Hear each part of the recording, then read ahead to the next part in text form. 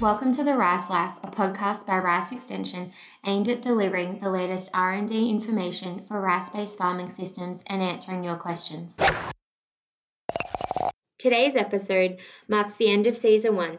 Big shout out to everyone who's listened, downloaded, rated, reviewed, or subscribed to our podcast. Harriet and I have thoroughly enjoyed chatting with different people from across the industry, be it growers, advisors, researchers, or industry supporters, and we hope that everyone listening has enjoyed our season.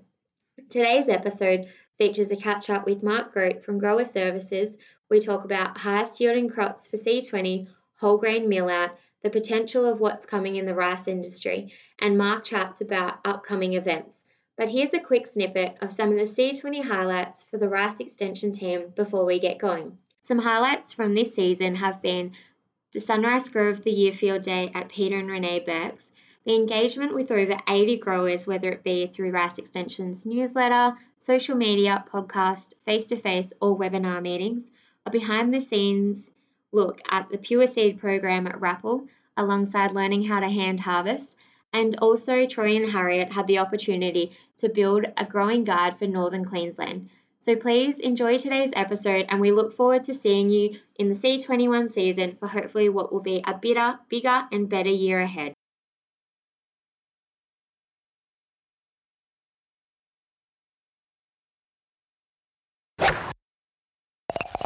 So this week we're wrapping up the C20 rice season, and today we're talking again to Mark Grote from Sunrise Grower Services, who's here with us today. So thanks very much for joining us, Mark.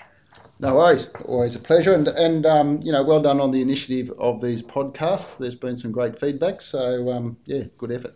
Oh, thanks very much. That's very nice of you to say. All right, so let's jump straight on in. The C20 harvest has finally wrapped up. Can you please give us just a quick overview about how it's gone and what we've seen? So I think most growers would class the season of 2020 to certainly be an interesting one. We've just cracked the 45,000 tonne mark, which is a little bit above, about 3% above our predictions, which were based on a 5-year average. So we are slightly above average for the year. We did begin the season about 8 or 9% above average, but as the harvest dragged into June, that started to drop, and we ended up about 3%. So, as I say, a very interesting year. It was a very cool, windy start. Whilst there's a bit of heat throughout the season, it was a very cold or cool and mild dry down period and grain ripening period. Which dragged out harvest quite dramatically, as everybody knows. So, as a seasonal overview, on a day degree point of view, or the amount of heat units that we had for the season, it was actually an above average year, although not as high as the last few years. But more interesting than that, the diurnal range, or if you like, the range between those maximum and minimum temperatures, were dramatically different to the last 5 years. So even though some of the maximums were above maximum, some of the minimums were below minimum, and that certainly told later on in the season when it came to yield. So that part of it we've learned a lot from. We've got more to delve into that. Yeah, delve into a little bit more about what actually happened this year in terms of weather data and how that impacted. Mark, can you just give us a quick update of how the yields from this season have compared to previous? Yeah, look, it was an interesting season. There were some fantastic results. There were a number of disappointing results, but certainly on the fantastic side of things, the top 20% of yields, or in absolute value, if you like, raw Ezekiel in the north, around 13.8 tonne. Which was a great result, and is actually above the last few years and above the 5-year average of the top 20%.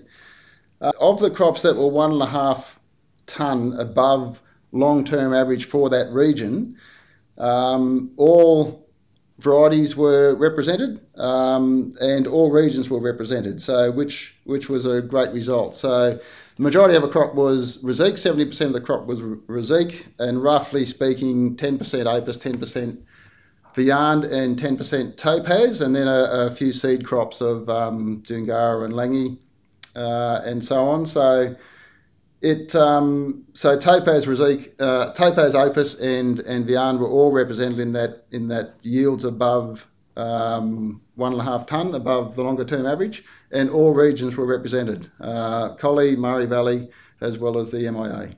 Every variety has the ability to reach that above the 5-year average in terms of tonnes per hectare that they're growing. So there's no reason why growers should be sceptical in the varieties that we've been provided with. No, fair point. And interestingly, if you take that across the sowing methods as well, of those top yields within the MIA, roughly speaking, there was about 15% of the crops were actually dry broadcast or aerial sown. And of the top yields, 15% was represented by that dry broadcast sowing method. So, and the rest were drill sowing, which gives an indication that yes, the varieties can certainly be represented, the regions can certainly be represented, and the sowing methods as well. Definitely good to say that, there's no reason to say that drill sowing can't yield just as well as the other methods or anything like that. But what were the real standouts for the season, Mark? What were the highlights? Look, the excellent highlights and surprised me, I had to say, right from the start. I thought it would be, I was hoping for an above average year, but didn't expect any major standouts just given the season. There was actually 2 crops over 15 tonne, which was fantastic. Preliminary whole grain results look excellent. I won't go into that too much yet because we haven't had a huge amount, but certainly the early bin results look really good. So partly as expected, given the moistures we had at harvest, our average moisture over the whole harvest still averaged over 20%. I think it was 20.5. So yeah, I hope that whole grain carries through. Probably particular mention, there was a fair few crops on bore water this year, particularly down in Collie and in the Murray Valley. There were some excellent results with bore water and again across all varieties. So Topaz, Razique and Opus and Viand, all yielded exceptionally well. Which was a real credit to the management of that because there are certainly some extra challenges on the bore water side of things. So when you mentioned management, what sort of things were these growers doing? Look, as with all crops, I guess timing is everything, but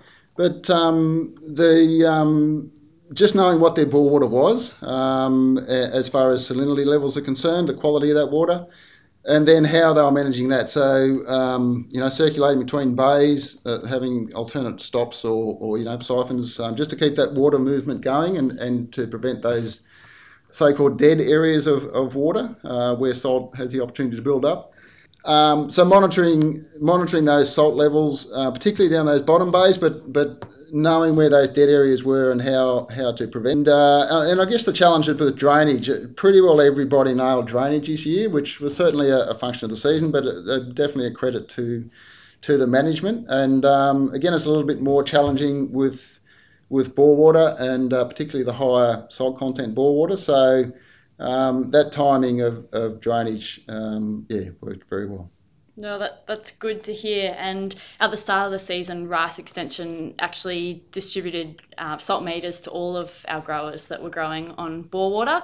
And so we're really glad that there was a really good uptake from growers in getting out there and measuring the salinity levels of their water. Given this has been a challenging season, are there some key learnings that we can take away from it?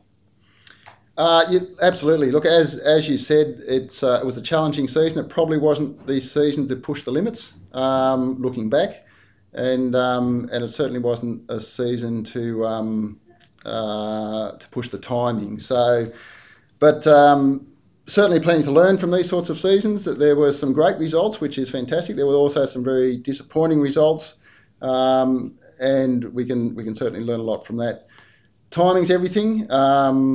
Probably what we have learned a lot more from this year and experience over the last few years is that relationship between plant population and particularly establishment population, nitrogen management, your water management, particularly where we're looking at drill sowing and delayed permanent water and so on. So lot to learn from that, lot to yet to decipher, and a lot to share with you as that comes up. So you talked about plant population, Mark. Is there, given Brian's done a lot of research about that, should we be recommending to growers that they need to follow the strict kind of guidelines that are out there? Look, yes. Basically, it's Brian's work is fantastic, and it's based on hundreds of individual trials over a good number of years. So the integrity of it is beyond measure. But yes, it's aiming for that population of between 100 and 200 plants a square metre, and just the plant physiology, the way it reacts to nitrogen, the way it tillers out, and the heads it forms. It's all at the base of plant population.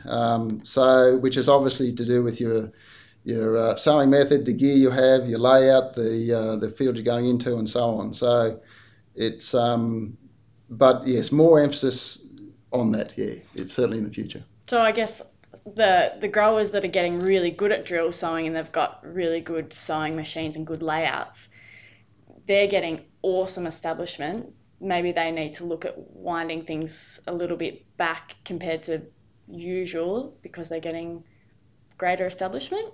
Yeah, and if you look at 150 kilos to the hectare hasn't really changed much over the years, even though that many growers, particularly in the aerial sowing situation, in the past went higher. But in an aerial sowing situation, we're looking at 40% establishment, if that.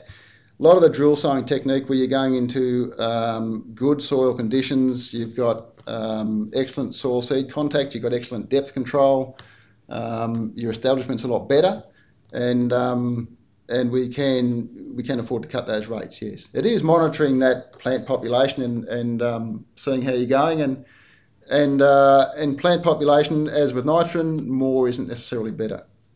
And it's a good also to make sure that we're managing plant population and nitrogen as a way to prevent lodging as well. Yes, and I think if you look at this year compared to last year, or look at the huge majority of crops of all varieties stood up this year, and I think the few individuals that did fall over knew where they were going with that, and sort of took some key learnings out of that. So upcoming on the 11th of August, RAS Extension is going to be drilling down onto some of these aspects we've talked about. We're planning a Foundations of a High Yielding Rice Crop field walk at Rappel. Excellent idea. I think it's great, particularly after the day we have with the researchers. So we'll have a lot of information to share. But what do you think the structure of that will be, and what do we hope to address there? I think what we were really planning on sort of focusing on is those sort of really key foundations that all growers need to be making sure that they're ticking off to make sure that you get a higher yielding rice crop. So hopefully, we're going to try and cater for both the new and experienced growers.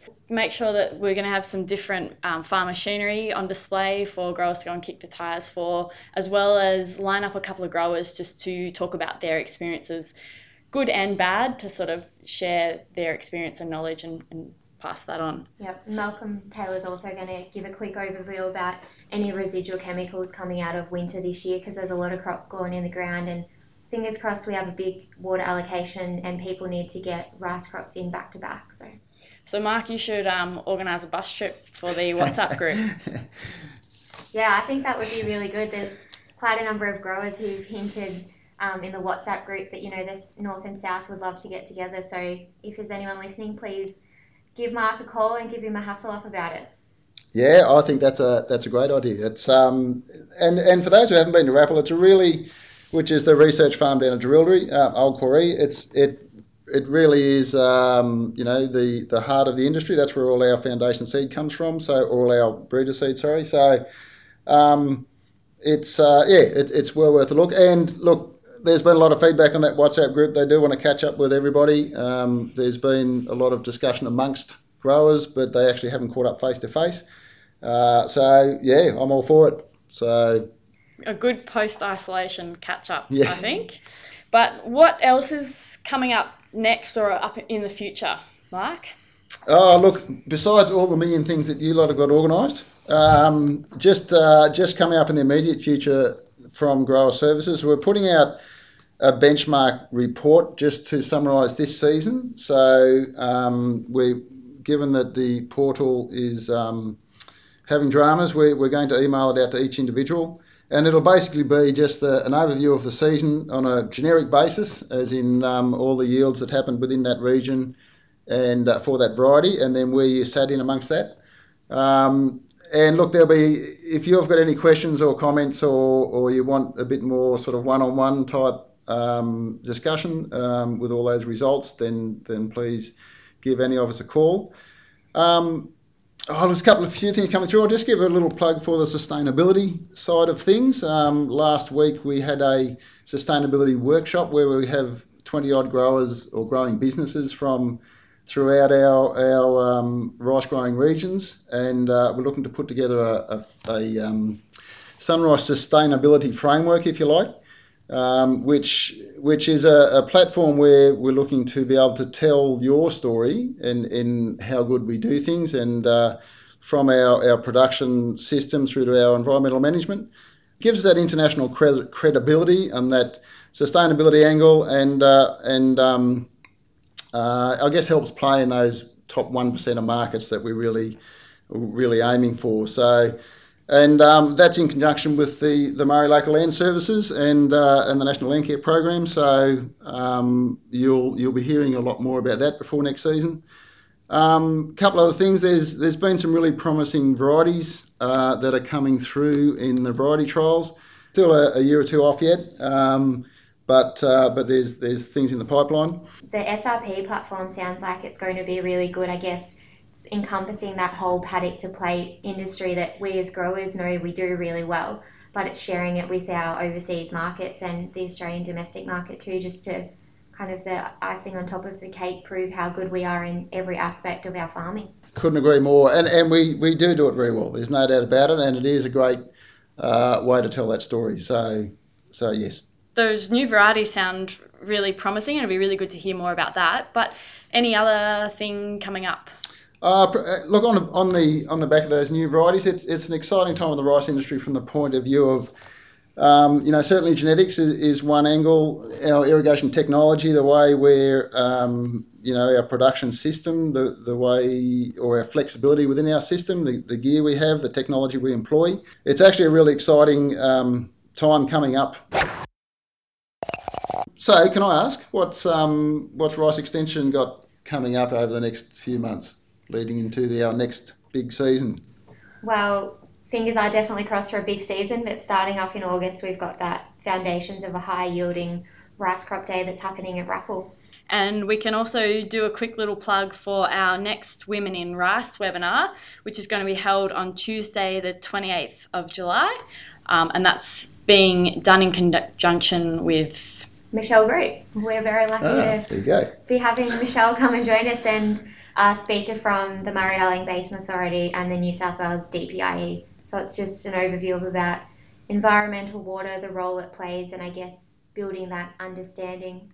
Yeah, getting some facts around how environmental water is allocated and what it's used for, which should be really good just to increase everyone's knowledge about what happens in that space. All right. Well, thank you so much, Mark, for joining us. It's been a pleasure having you on our podcast more than once over the season. You've been our celebrity guest this season. No worries, I don't know about that. But yeah, no, it's been good. It's been good. There's some great information out there, and as I say, I hope we can get it out to everybody, and don't hesitate to give any of us a call to drill down into whatever questions you have. So I hope to talk soon. Awesome. Thank you. That's a wrap. Thanks to everyone who listened to Season 1 of the Rice Life podcast. Harriet and I have enjoyed chatting to different industry people, and we can't wait to be back in August of 2020 for Season 2. Please don't forget to rate, review, subscribe, or head to the Rice Extension website to fill in our survey so we can make Season 2 bigger and better. Until next time, have a rice day.